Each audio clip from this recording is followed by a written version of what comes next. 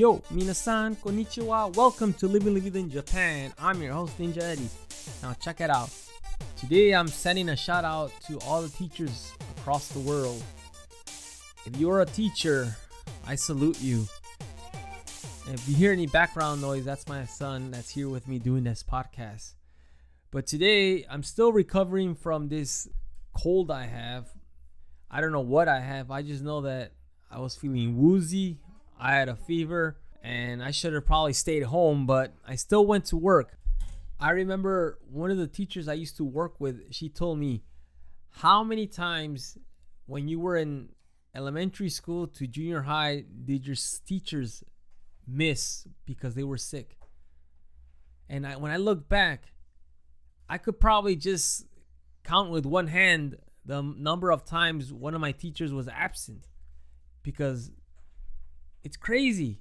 Teachers don't really miss a day. They always come to class to teach, no matter what condition they are. I mean, obviously, if there's an emergency or they're in grave danger, grave condition, it's understandable. But now that I look back, I could probably say maybe with quite certainty 3 days, one of my teachers, or in total, my teachers' days, 3 days, they took a day off because they were sick.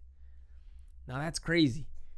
I mean, today I wasn't feeling 100%. I wasn't feeling as bad as some other days I've actually gone to work. But today I was just not feeling it. I mean, I remember I was preparing for classes and I got up and the room started spinning. I remember I was like, what?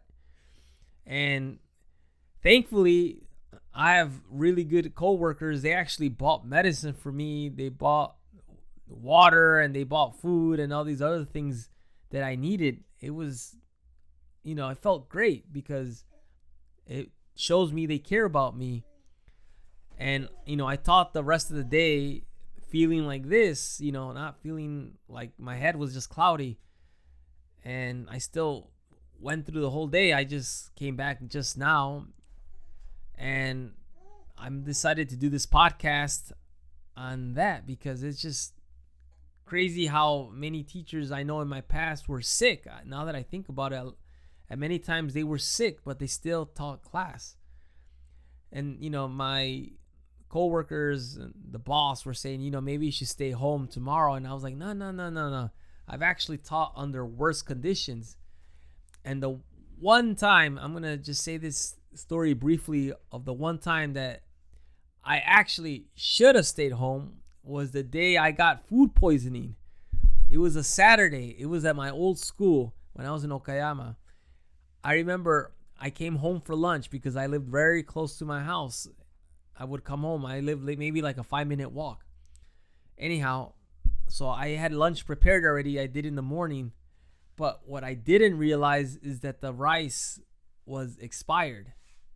It didn't taste funny, but it was expired. And I remember I ate like normally. I went back to school, and my next class, I was teaching a little kids class. They were pretty much kindergarten.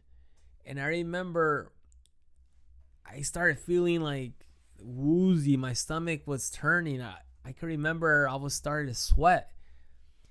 And I kid you not, it was during the middle of a song. We were singing, I think, Twinkle, Twinkle, Little Star, I think. And out of nowhere, this projectile vomit like The Exorcist came out from my mouth, and it was the most disgusting thing ever. Thankfully, I have good aim. Everything went into the garbage can because it was right next to me. As I was singing, I remember I just felt like I was going to throw up and it just came out. And I remember there were parents there and they looked at me and I was like, I said, I am so sorry. And I remember I felt like crap. I remember I felt terrible. My eyes were red. I remember I was teaching again. I kept going. I still kept going. I didn't stop class. I still kept teaching. I remember I ran out the next, maybe in 20 minutes before class was ending, I ran out and I puked in the toilet. And I came back and I finished the class. And I remember I was thinking, what is going on? Why am I feeling like this?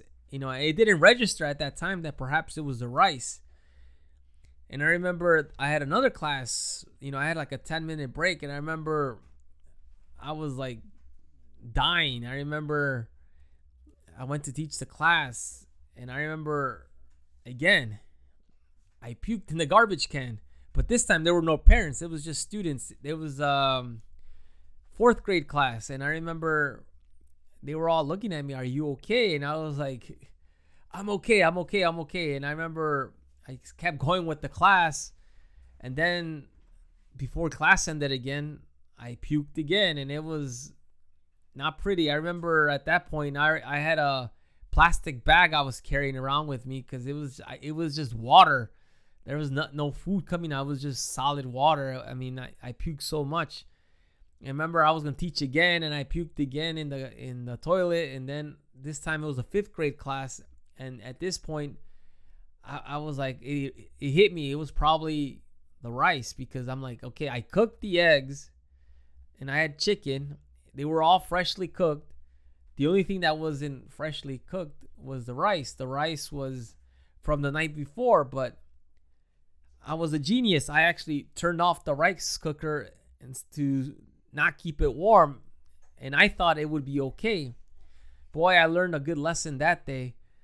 And I remember I was just I went outside to get something from the vending machine, to get some Gatorade, because I needed to, because I didn't want to die of dehydration. And the funny thing was, that was like the first week I was by myself, for the second week, because I was being trained when I first moved to Japan. So this was 2016. I remember I was left to go solo, to fly solo. And I remember that the day that I puked my guts out.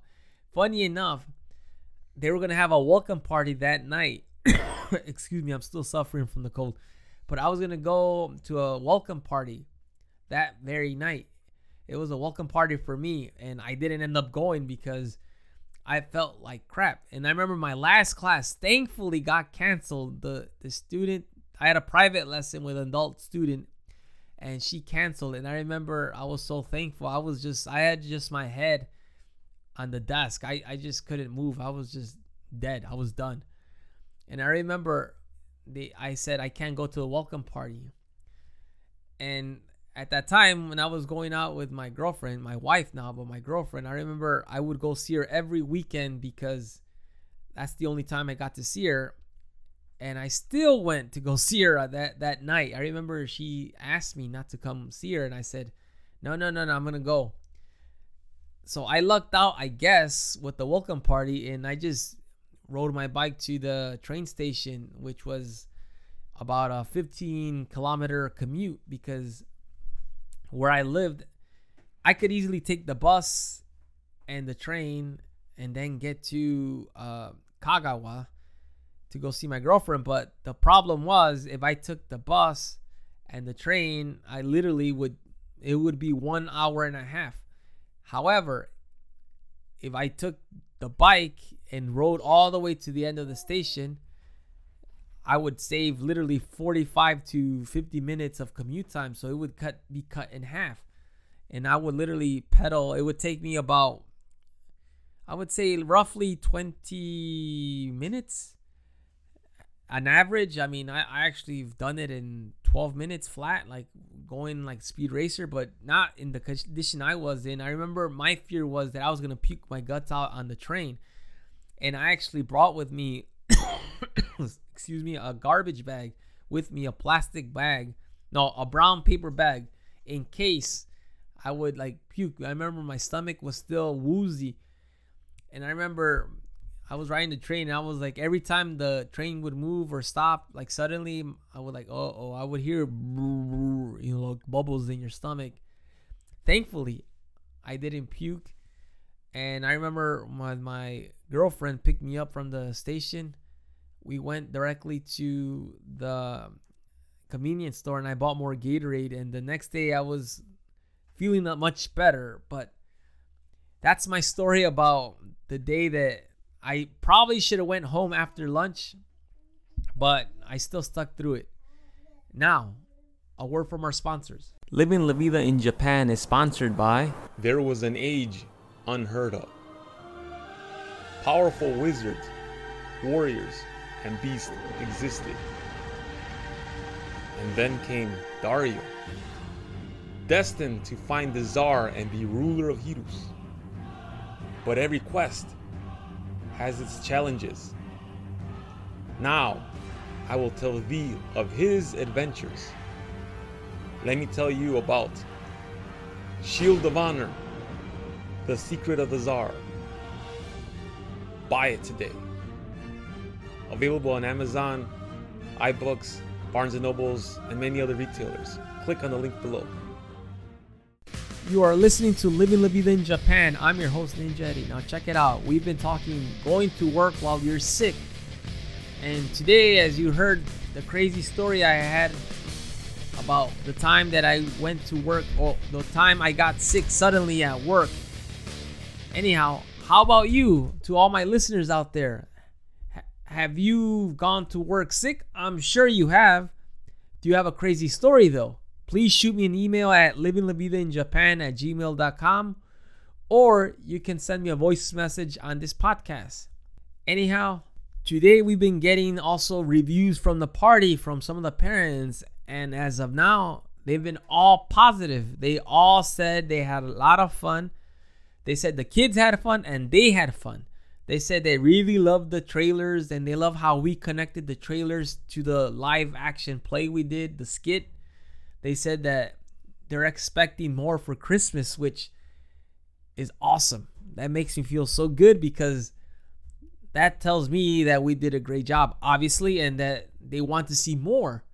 So now what we have is a slight dilemma though, because the party is on December 8th. I thought it was going to be like in the late December, but we're going to do it early December. So that means we have about 5 to 6 weeks to prepare.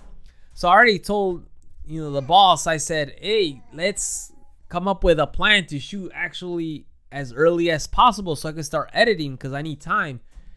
Hopefully Thursday. I know it sounds relatively short, but ideally we would come up with a script by Thursday of an idea to come up with a trailer.